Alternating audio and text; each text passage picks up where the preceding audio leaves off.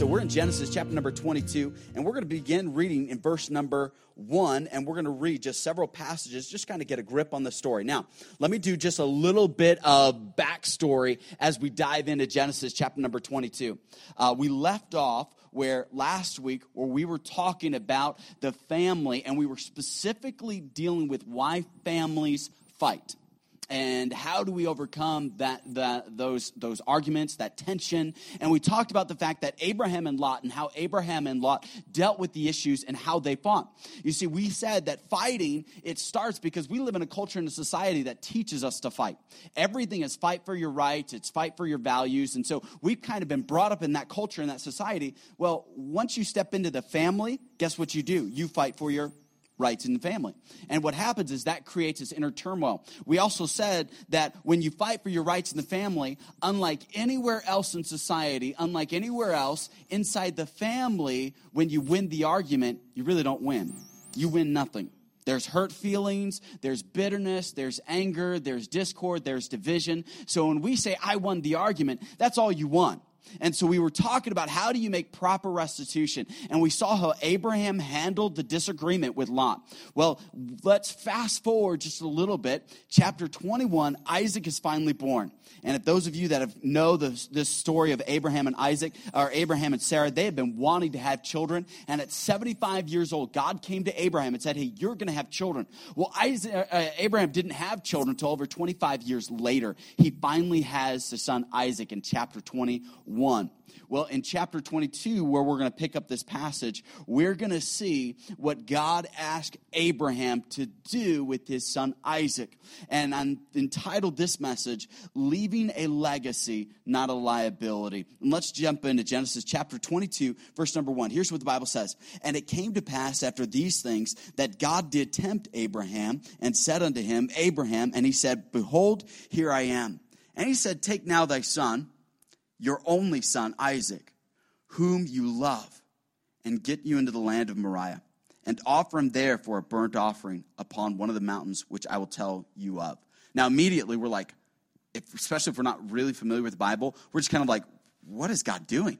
I mean, there's just confusion. There's this emotion of, is this real? Would God really ask him to do this? And so keep following along. Here's what it says in verse number 3. And Abraham rose up early in the morning and saddled his ass and took 2 of his young men with him and Isaac his son. And they clave the wood for the burnt offering and rose up and went unto the place of which God had told him. Then on the 3rd day, Abraham lifted up his eyes and saw the place afar off. And Abraham said unto his young men, Abide ye here with the ass, and I and the lad will go yonder and worship and come again to you. I love the phrase that he says, hey, he's going to go worship. Now notice what Isaac or Abraham brings to worship God. Because a lot of times we come to church and we feel like, I worship God. The music was great. The bass guitar sounded great. The lead singer was great. Man, we just had a great time of worship. Notice the instruments that Abraham uses for worship, okay? In verse number 7 and verse number 6. And Abraham took the wood for the burnt offering. That's an interesting worship music instrument, wood. And he laid it upon Isaac his son, and he took fire in his hand and a knife. These are really interesting instruments for worship. You see, what I'm trying to do is I'm trying to get you to realize that worship is not just the music. And a lot of times you and I, we engage with church and we say, man, I had a great time at church. We worship God. My hands were up. I was jumping. I was doing a little dance. I was doing a little jig. And the reality is you didn't worship God. Because here's the thing. You can't worship God if you didn't bring anything. I need you to understand something. Worship means you're bringing something to God, not something you take. And many times we come to church and we take the donuts, we take the coffee, we take the fellowship, we take the friends, we take. And then we think, man, I just had a great time at church. But did you worship God? No, you took. What did you bring? Isaac said, I'm here to worship God, and he had something with him. What do you have to bring? Do you have your divided attention where you're thinking about the football game? Is that what you're bringing? Are you bringing your thoughts of, I'd rather be anywhere but church this morning?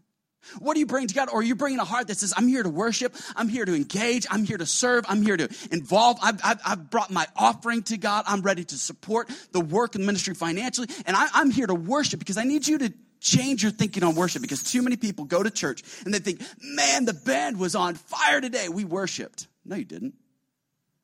Because if you relegate worship to only what happens the first 15 minutes of service, no wonder your spiritual life and you and God have this big disconnect. Because that is not all that worship encompasses. Worship is what we bring, but then it's also something that we build. Because you're going to see in the next couple verses, the Bible says that Abraham built an altar. It's something we bring and it's something we build. That was free. We're going to continue going with the message, okay? Now, notice if you would, verse number 7. Here's Abraham and Isaac. They're about to go and they're going to worship God. And here's what the scripture says in verse number 7. And Isaac spake unto Abraham his father and said, my father. And he said, here am I, my son. And he said, behold, I see fire, I see wood, but where's the lamb for the burnt offering? We're going to go worship God. We're bringing all these things, but where's the lamb? And Abraham says something almost scandalous to his son. Notice verse number 8. And Abraham said, my son, God will provide himself a lamb for a burnt offering. This takes a lot of faith because God had told Abraham, take now your son, your only son, and offer him up for an offering. But Abraham believed God. He knew God was going to come up with another way. And he, by faith, told his son, God's going to provide a lamb. God's asked me to offer you up, but I know God's going to come up with a solution. I'm going to continue reading. If you want to follow, you can. Verse number 9. And they came to the place which God had told him of. And Abraham built an altar there and laid the wood in order. And he bound Isaac his son and laid him on the altar on the wood. And Abraham stretched forth his hand and took a knife to slay his own son. And the angel of the Lord called out unto him out of heaven and said, Abraham, Abraham. And he said, here am I.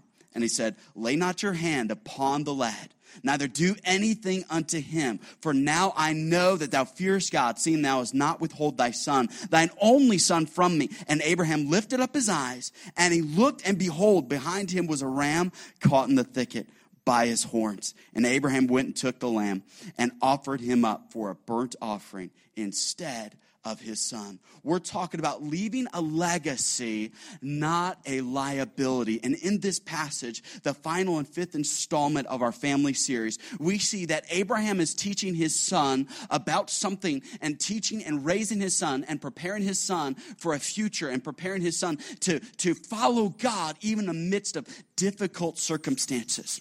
You see, as we age, we start thinking about legacy. But I think too often we think about legacy too late in life. Because legacy has to do with the thought that one day, you're going to be passed off the scene, and you want to be able to say, yes, world of the future, I was here, here's my contribution, here's why my life mattered. That's what legacy does. But too often, instead of leaving a legacy to our children, we leave a liability.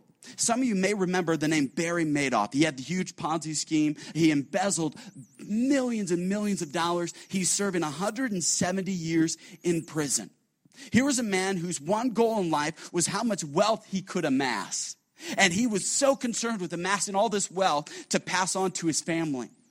The only problem, he cared so much about his wealth, he neglected his family. His oldest son died of leukemia in the age of 48. His next son, because of what his father had done, couldn't bear the pressure and the shame. And at 46, he committed suicide.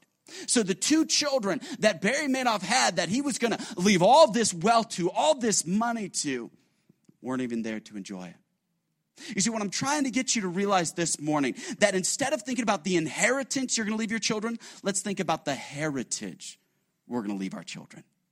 Because it's one thing to have money, but that's not the main thing. Money is not what your children need. They need more than your money. The greatest thing you do for God may not be something you do. It may be someone you raise.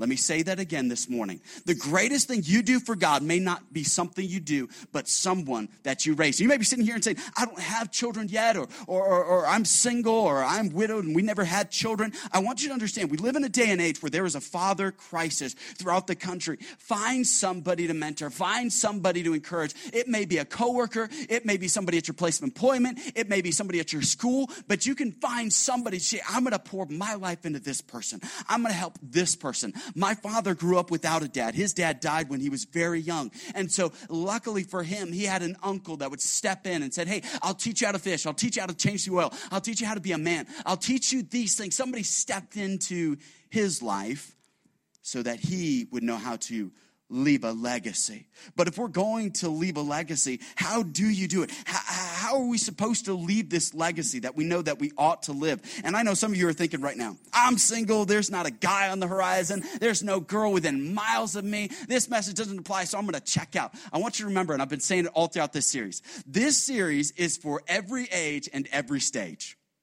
And I want you to take these truths, and I don't care if you're 13, 12, 5, I don't care what your age, 55, 65. This message will help you, will be a blessing to you. And so we give you notes, we give you pens that you take home and you steal and you don't turn them in. And so you use those pens today, use those notes today, and take some notes and think that, hey, I want to leave a legacy. I don't want to be a liability. Because there's so many people today that they look back at their family and they're like, I don't have anything in my family to be proud of. I got alcoholics, I got drunks, I got separation, I've got divorce, I've got all kinds of stuff in my past. But for you, it can be different. For you, you can say, you know what? I am going to start a new generation. Hey, our family tree is going to take a new branch this morning, all right? But you say, how do we do that? First of all, it starts by teaching what is true. By teaching what is true. We live in a world that teaches there are no absolutes and that everything is relative. That what's true for you may not be true for me. And so you and I, we come into society and a culture that says, well, if everything's relative, then it doesn't really matter what you believe. The fact is that we do have truth. We do have absolute truth found in the Word of God. What happens is that we as parents or we as mentors, we don't take the time to teach what is true. Instead, we just teach what is popular. Or instead, we just teach what is culturally acceptable. But we need to get back to teaching what is true. You see, too many parents are leaving the most important decisions up to the child's life, up to them. And they're abdicating their responsibility. You say, what do you mean? I understand the intention, but I heard this so many times. I youth pastored for several years before we started the church. And parents would come up to me and they would say, you know what? I'm just going to let my children figure out what they want to do as far as it comes to religion and morality and politics and all those things. I'm just going to kind of let them figure it out. I said, those are major, life-changing, altering decisions. And you're going to let them decide? And this is my argument. This is what I tell to them. I would say, oh, okay. Well, guess what? Tomorrow I'm going to Disneyland. They would say, well, good for you. Why does that have to do anything with me? Yeah, I got a 5-year-old little girl. Her name is Megan. And I got tickets. We're all going to Disneyland. Jane and I, we're going to drive, and Megan has to find her own way. You say, you're a jacked up parent. Yeah, that'd be messed up. Because Megan's the type of girl, she would try. She'd get on a little bike with little streamers and she would pedal. I guarantee you, with a Disneyland ticket in her hand and with the ears on her head, she would pedal. She wouldn't have a clue where she was going. She wouldn't know how long it would take her to get there. She would have her little purse. She'd have her little coins from her piggy bank, and Megan would start going. And guess what? She would get hurt. She would get lost. She would get scarred, bumped, bruises, any number of terrible things that could happen. Not to mention, Jane and I would be arrested, our kids would be taken from us, the ministry gone, we'd have a prison ministry after this, and it'd all be for nothing. Why? Because I said, you know what, Megan, I'm going to leave the big decisions up to you. Can I tell you what? Heaven is such a big decision. Hell is such a big decision. These are such big decisions. I would never just leave them up to my child to figure them out. Don't leave them up for your child to figure out. Don't leave it up to MTV to teach them. Don't leave it up to even some public school. You're abdicating your role as a parent. Here's what Deuteronomy chapter number 6 says. It says, and I'm going to have to read it for you because it's so powerful. This is what God gave to the children of Israel to say, hey, here's how you teach them what is true. And I want to put the onus on you, parents. You came to church today, and I hope you understood that when you came to church, it's buckle your seatbelt, it's fasten in, because we have a parenting crisis today where parents are letting PS4 and they're letting computer and internet and Call of Duty raise their children as they just think, I'll just step back and hope they turn out right. Are you kidding me? No, we need to get back in the fight, get back engaged. You say, well, you don't know my teenager. I don't, but I'm going to encourage you, and I'm going to be your coach, and I'm going to say you can do it. They want you back in their life. They want your input. They may snub you. They may slam the door. They may curse you and call you terrible things, but it's your job as a parent to stand up and say, you know what? I will not let you make the mistakes that I made. I will not let you go down that path. It is my job and my calling to teach you, and you can hate me. You can vilify me, but before God, I will do what I'm supposed to do, and you're going to teach teach them. Here's what Deuteronomy says. It says, "Hear, O Israel, the Lord our God is one Lord." That is a great theological statement. Our God is one Lord. He starts off with this great truth. If you are not teaching your children that, start there, that we serve an awesome God, one creator God. There is one God. We don't serve multiple gods. There is one. You see, here's the reality. You can be a Mormon and never meet Joseph Smith. You can be a Buddhist and never meet Buddha. You can be a Muslim and never know Muhammad, but you cannot be a Christian and not know Jesus. Okay? You can't do it. Can't do it. You have to know Jesus. And we are here to teach people that Jesus said, "I am the way, the truth, and the life. No man cometh unto the Father but by me." There's only one way. And so we start with these great theological truths, and that Jesus is for you. God is for you. You say, "But I see all the war. I see all the pain. And I see little kids that are dying. I see them abused and raped and all this suffering." And come back next week because we're going to kick off a series that we're going to deal with a lot of this stuff. But you need to understand, how we know God is for us is that God sent his perfect, sinless son to die on a cross, to suffer like a human for our sins. And that's what we look to as God being invested and caring in our world, okay? So we are to teach them what is true. "Hear, O Israel, the Lord our God is one Lord. Thou shalt love the Lord thy God with all thine heart, with all thy soul, with all thy might." Verse number 5 in that passage is for parents. It's parents, it's mom and dad, it's you and I. It's saying, hey, you love them. Get the vertical right and then the horizontal. And notice it says in verse number 6, "And these words have I commanded thee this day, that shall be in thy heart." See, what happens is you've passed on your love for sports, but you haven't passed on your love for God. You passed on your love for video games, and you passed on your love for your boat. You passed on your love for cars, but where's your love for God? And here's the reality why you haven't passed it on. You cannot teach what you do not know. You cannot lead where you haven't been, and you cannot give what you do not have. So if you're not passing these things down, let's get real, let's get brutal, and let's say, "God, is there a relationship here? Have I neglected you?" We've got to get real honest with ourselves because the command is to pass these things down. The command is to teach truth because nobody else will. They'll teach them other things, but they won't teach them the truth. And here's what the scripture says. And it says, "Thou shalt teach them diligently unto thy child. Thou shalt talk of them when you're sitting in your house, when you're walking by the way, and when you're lying down, and when you rise up. And thou shalt bind them for a sign upon thine hand, and they shall be as frontlets between thine eyes. And thou shalt write them upon the posts of thy house and on thy gates." You say, when should I teach my children? All the time. You see, I want to give you two things. There is formal teaching, which is modeling and mentoring. There's that formal teaching. You're constantly. There needs to be those times, parents, where you teach them.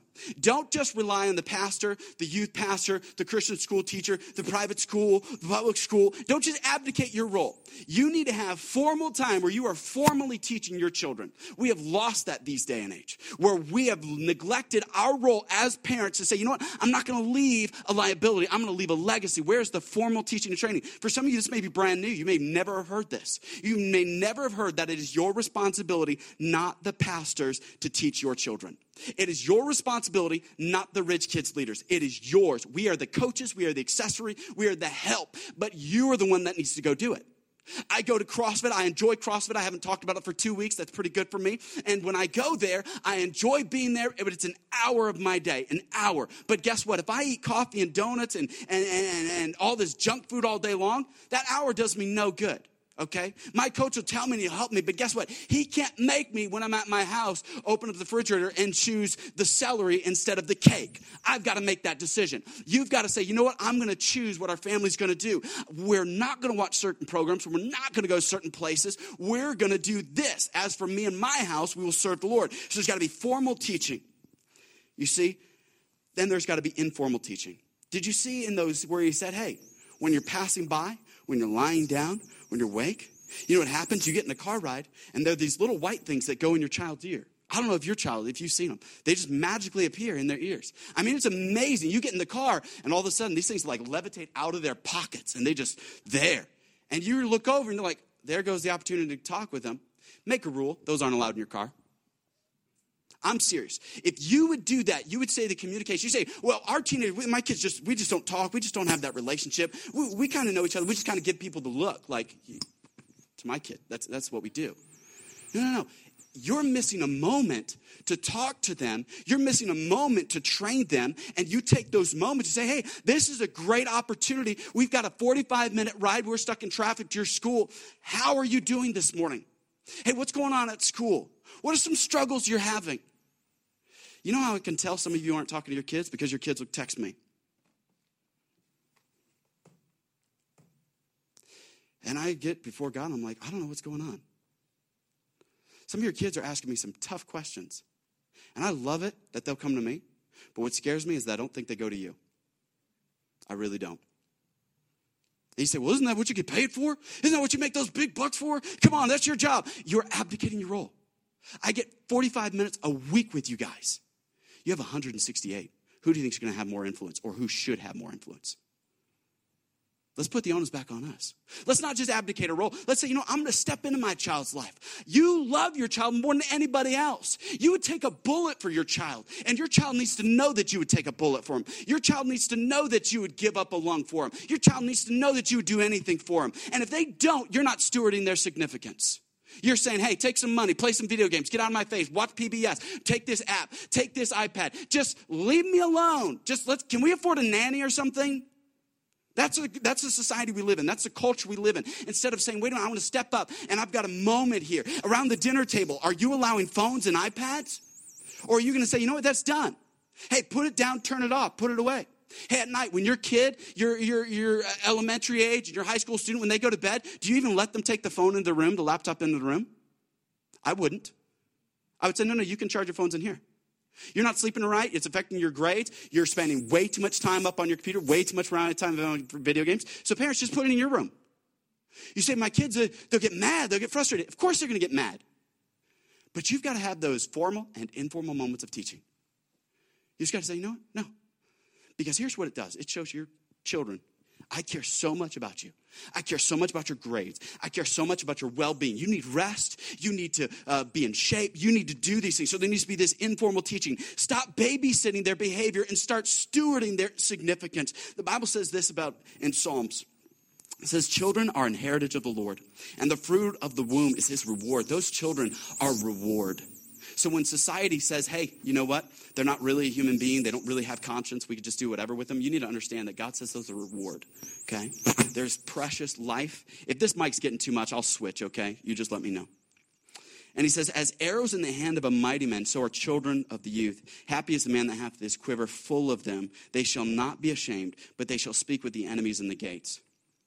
The gates was a place of position. It was a place of strategic power, a place of strategic influence. And the Bible is saying, hey, prepare your children for those moments, those key moments in their life. But I'm afraid most of the time we haven't prepared our children very well. Unless they can find a job with Nintendo or Sony to play video games, we've done a very poor job at preparing our children. Because guess what? You're not going to be in their future. So you've got to take the things that you've learned and say, I've got to prepare you. It's my job. But what happens is I fear that a lot of parents, we parent scared. You say, what do you mean? I want them to keep them as my friend, and I don't want to lose a relationship, and I'm not sure how to handle this. I'm not sure what the future. See, we need a parent with a sense of destiny. Remember when we started off this series, we said, hey, there's a target, and it's not happiness. It's not healthiness. It's holiness. You see, what happens when you're parenting scared, you don't know what to aim at.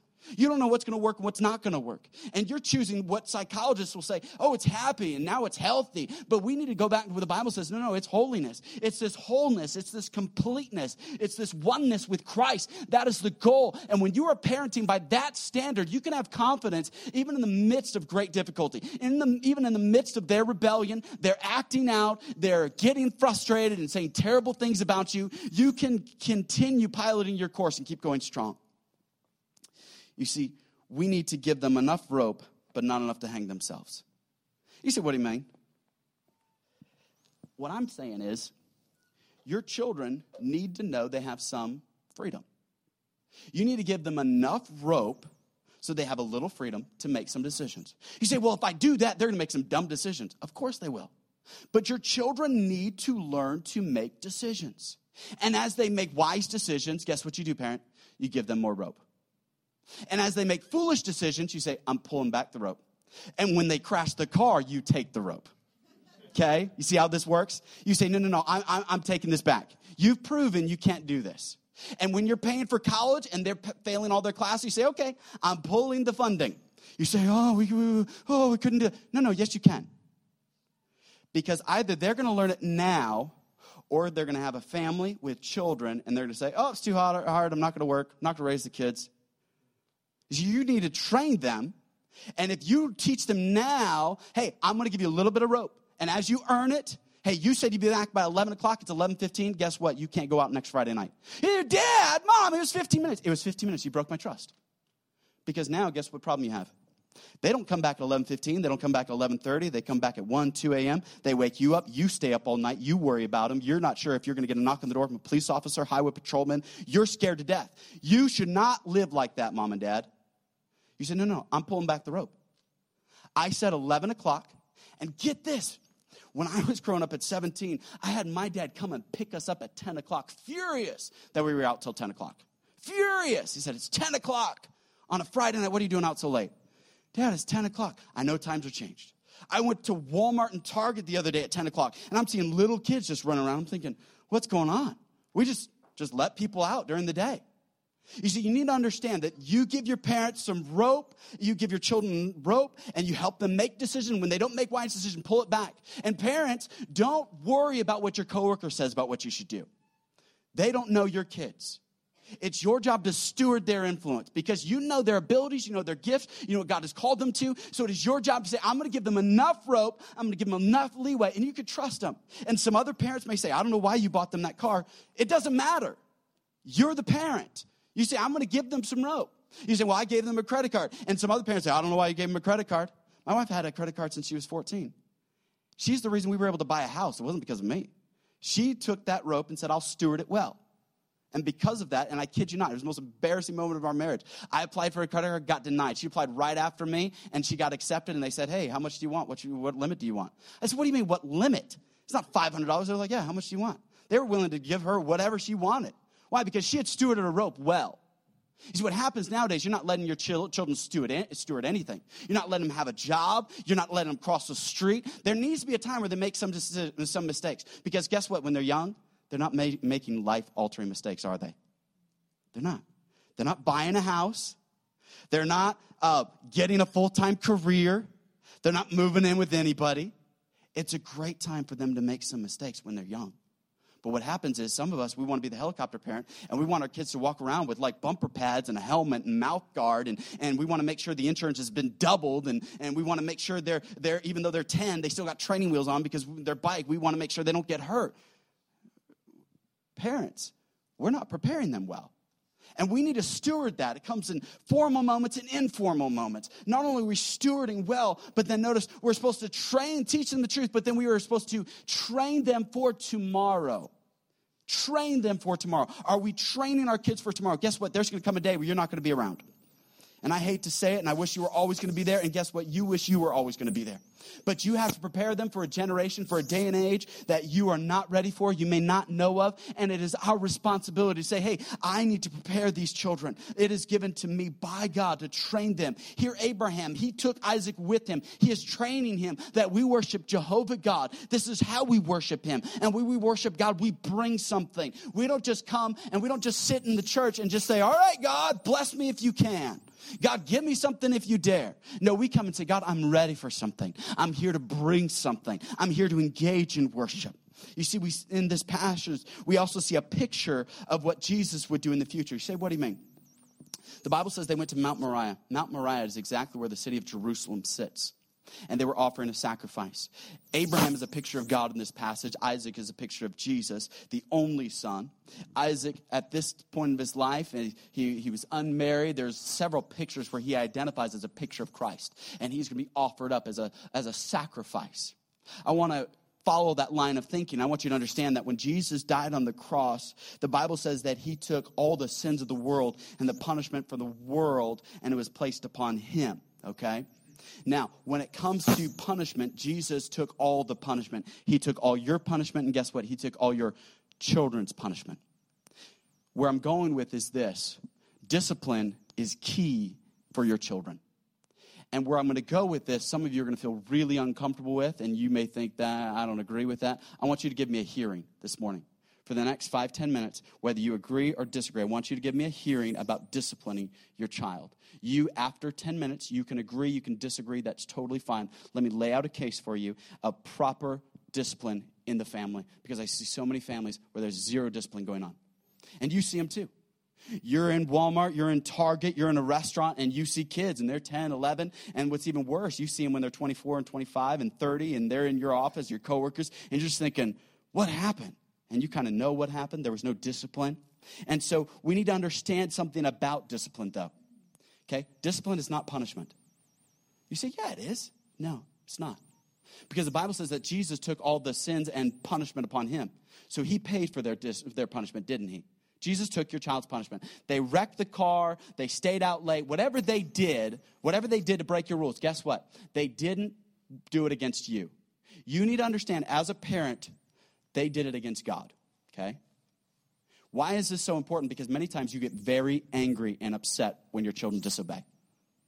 And the reality is, you don't need to get upset. They didn't do it against you. They did it against God. And you need to teach them that when they do wrong, they get right with God. Because one day you're not going to be there, and they're going to be an adult, and they may be tempted to cheat on their wife. They're going to be tempted to steal at work, and they need to understand, before God, I'm doing wrong. Are you tracking with me? You tracking with me? Isn't that important that our children realize one day, I don't want to cheat on my wife. I don't want to have an affair on my spouse because I'd be sinning against God. Because guess what? They're not going to be thinking about you when they're thinking about cheating on their wife or stealing from the company. They're not thinking about mom and dad. They need to have a healthy fear of God. Wait a minute, I stand before God, a God that watches, God that sees. And so I need to make sure this is something that does not happen. So we need to teach our children that, hey, you didn't hurt me. You hurt God. God paid for that punishment. God took it. So punishment is about past misdeeds. Discipline is to correct future behavior. Do you see where I'm going with this? Punishment is for past misdeeds. God took that. Discipline is to correct future behavior. Hey, I go to the gym and I work out, and the church says, no, Micaiah, you're going to throw your back out if you do it like that. Don't just reach down and pull up 375 pounds and just wrench your back like that. Oh, no, you will snap your back like a toothpick. Don't ever do that again. No. Discipline. Now do it again, but do it right. Oh, no, you still didn't do it. Do it again and do it right. You see where discipline comes into effect? But a lot of times you and I, we think discipline is dirty. A lot of parents think discipline is dirty. And you are looking at discipline the wrong way. And what we need to see is when we discipline is not getting right with you, but them getting right with God. The Bible says, train up a child in the way he should go. And when he's old, he will not depart. The word train in the Hebrew is the word kaunak, which means to discipline. Discipline is something you do for your kids, not to your kids. Your kids may yell and scream and say, why are you disciplining me? Why are you doing this to me? You're such a mean dad, terrible dad, a bad mom, awful mom. And Austin likes to do this one. We're not friends anymore. That's what Austin does, okay? And I'm saying that's fine. I don't need to be your friend. We'll be friends when you're 25. But right now, I don't need a 3-year-old best friend. It's okay. I will survive somehow. But you need to understand, a lot of parents, that will break them down right there. If their child says, you're not my friend, because we have codependency issues. And we turn our codependency on our child, and we look to our child to fulfill some part of us that's missing. A lot of parents do. It's huge. And when you hear those words that they don't want to be your friend anymore, you're thinking, this is the worst thing ever. And instead of understanding there needs to be a proper discipline. So discipline is not dirty when you see it in proper light. Punishment is for past misdeeds. Discipline is corrects future acts. The Bible says in Proverbs 13:24, he that spares the rod hates his son. You say, what do you mean, spares the rod? What are you talking about? I'm talking about capital punishment in the sense of spanking. What happens is we live in a culture that says, oh, no. You don't spank a child. You may hurt their psyche. You may hurt their emotions. I'm going to go through what non-Christian psychiatrists say about this topic. I'm going to bring it up to you. I'm going to bring up an article where the LA Times talks about it, where in San Francisco, they had a debate about it. And guess what they're finding out? That spanking has no emotional trauma when done correctly. Now, when you spank, you're not there to bruise. You're not there to hurt. You are there to sting. Guess what? If it didn't hurt, it didn't work, okay? The day where my mom had to stop spanking me, I remember very clearly. We were at my grandma's house. I was probably 14, I know. That's kind of old, right? I was 14. She was trying to spank me, and I just stood up, and I just kind of looked at her, and I was like, I'm trying not to laugh. I'm trying to be respectful. But either you're going to have to get dad, you're going to have to take some money. This just isn't going to work anymore. And from that day on, spankings were done for me. Why? Because it didn't hurt, so it wasn't working. There needs to be that. Also, if they disobey, take it away.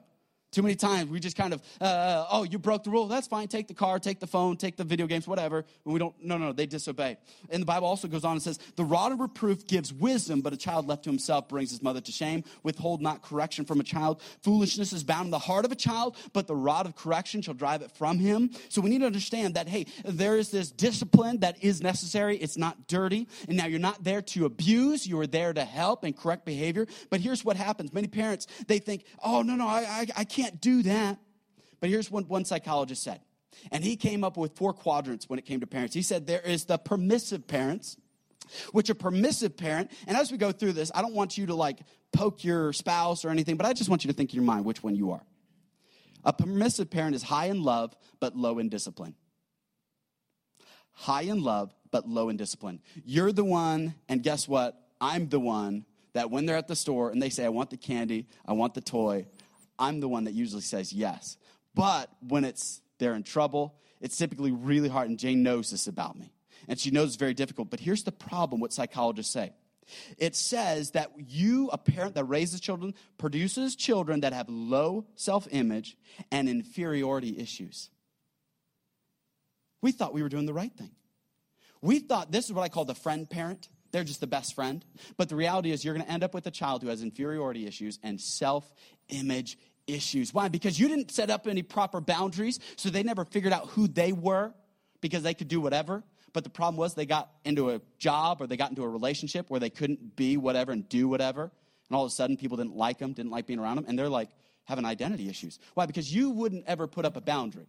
You wouldn't ever say, hey, no, you can't cross this line. Hey, this is what's proper. This is what's good. This is what's healthy. So there's the permissive parent, and the earmark of this parent is that they are afraid of messing up. They're afraid of hurting their child's psyche. Then there's the neglectful parent. This is low in love, low in discipline. This is where we get children that are estranged, that they grow up without parents. They don't like their parents. They have major mental health issues. They are damaged emotionally, oftentimes physically. And I call these parents a forsaking parent. Just a parent who neglects them. A parent wants nothing to do with their child. We see that a lot. But then there's also the authoritarian parent. This is low in love and high in discipline. Oftentimes we see sometimes when somebody comes from a military background, they're low in love but high in discipline. And we think we're really helping it. It seems really good. But children in that relationship are provoked to rebel. They're just provoked to rebel. They have lots of security though, but you're the type that you're willing to throw down over anything. I'm learning as a young parent, I don't need to throw down about everything. I don't need to have World War III over everything my children do wrong. So Jane and I, we established 3 things. The 3 things that we said, hey, you break these 3, it's on like Donkey Kong. I mean, these are the 3. You break this. If you're disrespectful to your mom or to somebody else, no, we don't put up with that. If you're dishonest, no. And then the last one, we said, hey, if you do this, there's just disobedience. Those are the 3. And we said, those 3, you know what's going to happen. Every time, I don't care where we are, we're going to deal with those 3. Now, for you pick a different 3. But parents, you will wear yourself out thinking you've got to fight every issue. You don't. Pick the important ones and say, this is what our family will do. This is where we are. And communicate that to them.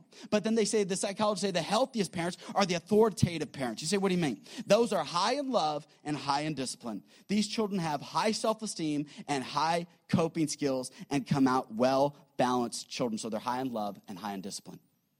Parents, that's the goal. Now, you may not have been that parent. I'm not. That's the goal. But that's what we're shooting for because we want healthy self-image. We want great balance in their life. But how do we discipline? Never discipline out of anger. Have you ever said this to your children? Just go to your room. Don't raise your hand. Don't nod. But I have. The problem is when you're angry, it's not time to send your children to a room. It's time for you and I to go to the room. Never discipline out of anger. Because why? You're disciplining, you're thinking the problem is with you and your child. It's not. The problem is between them and God. And so when they do something, they lie, they steal, they do something wrong, that's when you sit down with your child and say, oh no. And the younger you start this with, they're going to say, what do you mean, oh no? Well, you hit that kid in class. You're a bully. I'm a what? You're a bully. Here's what the Bible says. Love your neighbor as yourself. Oh, no. This is not good. And all of a sudden, they thought you're going to come off really mad, and you're going to come off, just ready to go ballistic on them. And they see what's happening to you, and they get really worried as a child. And when you don't fly off the handle, and you handle it calmly and collectively, that's when children get worried. Because when you're emotional, they know that, okay, they're so emotional, you're not thinking logically. Because when you're angry, guess what? The logical part of your brain in the back that reasons and thinking and logical, anger shuts that off. Shuts it right down. So you can't make good decisions. You're not disciplining properly. So do not ever discipline out of anger. Also, give clear warnings. You see what I mean? Do your children know what's right and wrong? Do they know that, guess what? No drugs are allowed in the house. You say, I just assumed. Don't assume. Do they know no alcohol in the house? Oh, I just assumed. Don't assume. Do they know sleepovers with their girlfriend inside their bedroom is not a good thing? I just assumed. Don't assume. I know parents today that they're well-meaning parents, and they're like, well, teenagers today are just going to get along with their boyfriend and girlfriend. Might as well have them do it at home. Are you kidding me? What? Oh, no. And I hear the old argument. I'm going to go on a little tangent. Well, some people are like, well, I just, I like to test drive a car before I buy. Really? I don't know about you, but when it comes to buying a car, I typically don't like to buy one with 200,000 miles on it either. Just saying. I like it new, not used. Parents, we need to put down the law and put down the discipline. You say, what are you talking about? This is, whoa, and I can feel the tension right now. I don't know if you see it. I feel it. You guys are. Guess what? Stop for a minute. We're going to take a big eraser over your past. You say, what do you mean a big eraser over my past? You and I are always going to make parenting mistakes. And some of us are going to be really upset about them. But here's a big eraser. And it erases those, okay? They're gone. This message is hard. I know it is. I know it is. But I want you to understand, God says, hey, I took your punishment. You're not a perfect parent. I'm not a perfect parent. So let's stop right now. Let's not worry. Let's not say, oh, I failed and I can't do it and I quit church, just give up. No, don't do that. Today is different. And you say, well, I got teenagers. It's so hard. It is. You ask my parents, I was the hardest one for them to raise. And one time I got 100 spankings in one time. One sitting, 100. You say, what was it? My mom had made rice, and I did not like rice. God has a sense of humor. I married a Filipino, and we eat a lot of rice. So it's just the irony of it. My mom made rice. She put it on my plate, and I stood up. I was 4 years old. I took that plate of rice, and I went like this. I looked her straight in the eyes, and I just dumped it as I was glaring at her. She said, okay. She says, you're getting 100 spankings. And I started counting that. Oh, man, you got to be kidding me. And, man, it was on. So I need you to understand, parents, you may not be the perfect parent, but God says, don't worry. You're doing the best you can. There's a giant eraser. Restart. Just tell your children right now. You say, they're 17, they're 18, they're 22. Then you say, hey, guess what? We love you. I am so for you. I want to have a great relationship with you. But guess what? From my point of view, we're going to have a great relationship. But for us to do that, you have to abide by these rules. And guess what? Any job they work for is going to have ground rules. Any place they go is going to have ground rules. Any relationship they're in, there's going to be ground rules if they're going to have a good relationship. So dad and mom, don't be scared to set up some ground rules. Hey, if you have somebody living with you, you're renting out a room, set up some ground rules. It's your house. It's your place. You can set the ground rules. Don't give into a culture and society that says, oh, guess what? You're just a victim and people are just going to do what they do. No. You say, no, that's not going to fly around here. And I want to let you know, I'm going to be there to encourage you. I want to be there to help you. And if you make some mistakes, guess what? We're all going to. We're not perfect. So take that eraser, open up the Bible, and God says, hey, look, it's okay. I still love you. I love your children. We're still there. We're going to make some good decisions. We're going to make some not so good decisions. But when it comes to discipline, don't discipline out of anger. You don't have to. They did it before God, not to you. Also, give clear warnings. Establish responsibility, communicate grief, have sincere repentance. I mean, if they see that you're broken over what they did, not just angry, it'll change them. The first time you see your parents cry, maybe some of you remember it growing up. When your parents were broken over what you did, it broke you. It broke you. So if they see that you're affected by it, it will. Now, when it comes to repentance, don't ask them why they did what they did wrong. I've done this. Megan, why did you do that? Well, I'm fallen and sinful man, and I'm wicked, and I have a depraved heart, and list all these other theological terms. No. She wanted the candy at the store, so she took it, all right? Instead of asking why did they do it, you need to flip the question, and you need to ask them, what did they do wrong? Well, no. You see, that person, they made me mad. No. Megan, what did you do wrong? Well, Austin took this from me. No, Megan, what did you do wrong? I hit Austin. And what else did you? I lied to mom about it. Your children need to accept responsibility for what they did. You need to teach your children to be ready and responsible. So don't ask them why they did it. They're never going to tell you. Why do you do the things wrong that you do? Come on. Let's not be so hard on our kids. A police officer pull you over. Why'd you do that? I don't know. I don't know. I don't know. No, we're not going to give them a reason. Well, officer, I've just had that rough day. I just felt the need for speed. You ever get that? Well, how fast does your car go? Man, I just had a lead foot today, and I saw you back there, and I just said you look bored eating that donut and drinking that coffee. So I just thought, you know what, I would just punch it. Matter of fact, I was even talking on my cell phone just for good measure. No Bluetooth. None whatsoever. Oh, man, and I was changing lanes without turning on the turn signal. Oh, man, and I think I got a brake light out, too. Just want to make your day. No. All right, we got to move on. There's so much ground we got to cover. Avoid embarrassment. So when you're punishing the kid, don't use the hand that loves. You'll have to ask. I know in some cultures, children have been brought up in cultures where it's very normal for a parent to take a hand and slap them in the face. If you've done that, I'm going to say this as nice as I can. You probably need some counseling. If this has become a habitual thing for you to use your hand to punish, you probably need some counseling. You say, what? That's serious? It's a very serious thing. When it comes to discipline, God gave a proper posterior area with plenty of cushioning, no vital organs that can really handle it. The face is, no. That you're causing shame. You're causing all kinds of issues. And so a little wooden spoon will do the trick. And it's not about bringing your arm way back. It's just a good little flick. Kind of that, get the wind just kind of whistling there. And just a little sting, a little pinch. You don't have to wail on your children. This isn't something where all of a sudden the cat of nine tails is coming out of the closet. And you're thinking, well, the Bible says to suffer like Jesus. And you're about to suffer like Jesus. No. You kidding me? Wow, there's other churches for you. But then there needs to know that there's unconditional love. You say, why do we discipline? Because it's a deterrent to destruction. It's a deterrent in their life. The child needs to know there are certain places I can't go. Your children are bent on destruction. Megan and Austin love going out in the street. What's up? We have sidewalks and we have a grassy area, but they love the street. They're bent on self-destruction. Austin is bent on touching the stove. Megan is bent on putting Austin inside the dryer.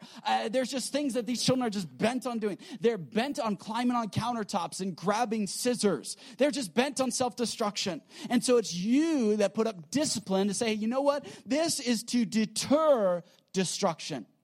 And you're hoping that I'm going to teach them that, guess what? I want to teach you some good principles. I want to teach you some good things that'll deter you, because guess what? I don't want you to become an alcoholic. I don't want you to become a drug addict. I don't want you to become a Barry Madoff. There are things I don't want you to become, because I don't want to leave a liability. I want to leave a legacy. And guess what? Things can start over with you. Things can start anew. You see, our role is to make sure our children are ready and responsible. Good discipline is done through consistent action and clear instruction in an atmosphere of love. Good discipline is done through a consistent action and clear instruction in an atmosphere of love. Short-term pain is always worth long-term gain. You're choosing short-term gain and long-term pain if you do no discipline. You say, I don't like to punish my kids. Nobody does. Nobody does. But will you choose short-term pain for long-term gain? Or are you the exact opposite? No, I just want short-term gain and long-term pain. So what you have is an estranged kid. Yeah, you gave them everything. Guess what? Look how they treat you now. No. So it's time to say, no, I'm going to reverse it. But we're talking about transfer. And thirdly, we're going to wrap this up right here. We're going over time. We need to transfer their trust. What's interesting in this passage, verse number 9, you see that Isaac lays down on the altar. I need you to understand something. Isaac is not a 9-year-old little boy. I don't know if you grew up in Sunday school. They showed little boy Isaac. That's not history. Isaac was a full-grown man. And the Bible says that Isaac let Abraham tie him up and laid him there. You see, the goal for you as parents, and too often I hear this, parents say, well, I just want to make sure they're independent. I just want to make sure they can take care of themselves. They need to be independent. No. They need to be not independent, but dependent. No longer on you, but now on God. There needs to be a transfer of dependence. But what happens is, parents, we don't ever transfer that. You see, we may kind of laugh at what other cultures do, but they have a ceremony, especially for men, where they say, you are now a man. And there needs to be that transfer. For the Hebrews, it's the bar mitzvah. In other African tribes, they would have certain cultural ceremonies that they would do. It'd be a dance or it'd be a hunt, and they would say, you're no longer a boy. You are now a man, and they would pass on that mantle, and they would say, hey, there's this transfer. We in our Christian circles, we don't do that anymore. We don't say, hey, you're at the age where you now need to trust God. I can tell you times as I paid my own way through college, and I was having to work 2 jobs, work all night, and I'd call my parents and I'd say, you know what, I'm short on money. My parents would say, you know what, we want to help you, but you're going to have to trust God in this. You've stepped out on your own. It's time for you to see how God will provide for you. And it was miraculous. I kid you not. The things that would happen, I get phone calls where somebody would say, hey, stranger put $1,000 on your school bill. Wow. Just random. God just took care of it in miraculous ways. Now, sometimes that miracle was a second job that you had to work, okay? I know we all just want money to pop out of thin air, but sometimes God just says, hey, you know what? Your miracle is a second job, or your miracle is an extra burden that may be placed there. So you need to see there's this transfer of trust, and we need to get our children, because one day we're not going to be there, and they need to trust and rely on God. But I need you to understand, faith doesn't rely on an explanation. It relies on a promise. In chapter 25, Abraham dies. Chapter 26, we pick up a new story. Now, Isaac is the patriarch of the family. It is up to Isaac to continue the covenant, the promise that God has given him. And Isaac is confronted with a famine. When we first met Abraham, guess what? A famine came into the land. And so at this same thing, in Genesis chapter 26, verse number 1, and there was a famine in the land beside the first famine that was in the days of Abraham. And Isaac went unto Abimelech, king of the Philistines. And the Bible says that God came to him and said, hey, there's a famine, but don't go to Egypt. Your dad went to Egypt. You stay right here. Sometimes God will ask you to stay right in the famine, right where it's difficult, right where it's hard. And here's Isaac's opportunity. Is he going to trust God or not? And the Bible says that Isaac stayed. He stayed. You see, you need to understand how important it is to stay where God puts us. And Isaac stayed there. What often happens, though, is we don't do that transfer of trust. See, he knew he could trust God. Why? God had provided. My wife and I, we've been on a diet for the last 9 weeks, special diet. She's losing weight. I'm trying to mass and gain weight, 9.5 weeks. And I keep talking to the coach, and I keep telling him, hey, I'm not seeing some of the results that I want. And he keeps telling me, you know, it's very difficult. It's not easy. But he would say one word over and over: trust the process. Trust the process. You right now as a parent, you may say, my kids are young. I don't know. Am I doing this right? I need you to understand you need to trust the process this morning.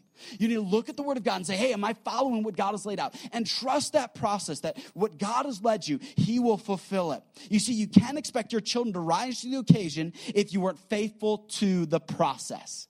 You be faithful to the process, God will take care of your kids. The Bible says, train up a child in the way he should go. When he's old, he will not depart from it, okay? So you be faithful to the process. Be diligent to the role that God has given you. Isaac came to this country in this land of Gerar, and there's a famine. And so the Bible says he goes and he digs the well that his father had dug. But then the people of the land came and they kept stopping up the well. What's interesting about that is the fact that he went to the well his father dug, which had been filled in, and he redug it. I need you to understand, you want your kids, when you're gone off the scene, to come back to some of the things that you valued. You valued God. You valued marriage. You valued church. You want your children to come back to those same values. Here's Isaac coming back to the same well. And he's saying, you know what? There was water here. There was life in this well. And he came back to it. You need to train your children and train them right. And they may go off. They might. And you need to trust the process and say, God, I'm going to be as faithful as I can be. And God, I'm going to trust you to bring my children back. Isaac was faithful and he was digging an old well. Also, Isaac dug down, but he still dug. Isaac was down, but he still dug. You see what I mean? They kept filling in these wells. Every time Isaac digs 3 wells, and they kept filling them in. And I'm rushing through the passage because we've got to go. But you need to understand that he kept digging. He kept digging. Why? Because he knew that there was some life there. He knew he had to keep going. And as a parent, I don't want you to give up right now. I don't want you just to quit as a mom and dad. I want you to steward your child's influence. I want you to say, you know what? This may not be the easiest thing, but we're going to keep going. Also, Isaac was blessed even though others were experiencing burdens. Some of you are looking at, man, it's really hard here. Silicon Valley is expensive. Schools aren't all that great. Maybe it's just time to pack up and leave, to go elsewhere. Here is Isaac. Everybody else is starving. Everybody else is suffering. How come Isaac's being blessed? The Bible says that God blessed him with cattle. God blessed him with all kinds of resources. See, you can thrive even when others are just trying to survive.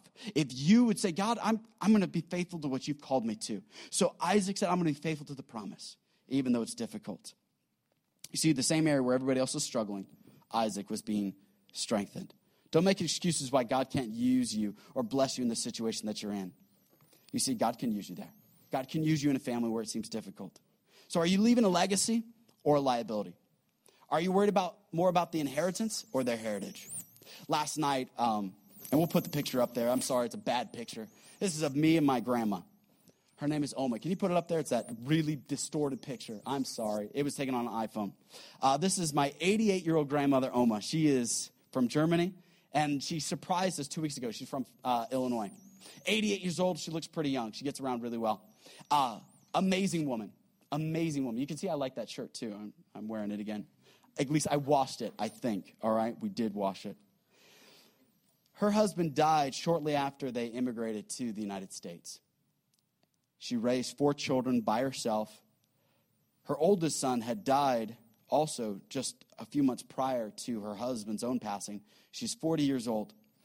And in 2002, she decided to write down in a little book for our family her story. And last night I asked Jane, I said, hey, let me read that. Let me pull that out. And let me just read just a little bit. Humor me for a second. I know you family albums and family videos are the boringest thing you've ever seen, but June 15, 1985, here's what she writes. The most exciting day of my life is over. Karen, the last of my 4 children, is married today. She chose a Christian partner, as did the others before her. God honored the promise I gave my dying husband 16 years earlier. Yes, I promised to do all I could to train the children to obey God and to serve him. In the end, God was the one who watched over them and made this come to pass. As I read that, I honestly started to tear up a little bit because I was thinking, here's a woman who endured so much, but yet she said, you know what, even in the midst of great tragedy, I am still going to train them. It would have been easy for her to say, you know what, I'm just going to keep on going. But she said, no, I'm going to pass down a legacy. And I read this morning as I was thumbing through the pages. She said in the foreword, to my children, writing this, to my grandchildren, and I love this, and to the generations to come. That's her legacy. And she left a verse out of Psalms. I'm going to read it for you as we close. Psalms 16, verse 5 and 6. The Lord is my portion and my inheritance, and my cup. Thou maintainest my lot. The lines are fallen unto me in pleasant places.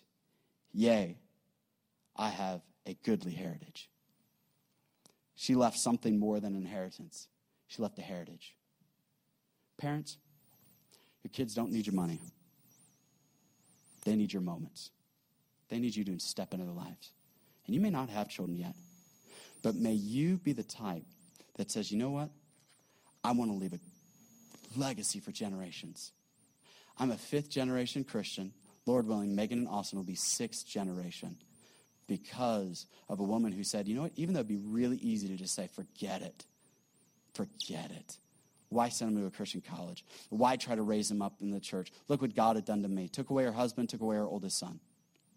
She didn't speak English. She had never worked. And yet she still said, you know what? No, I made a promise, and God was good. Let's pray.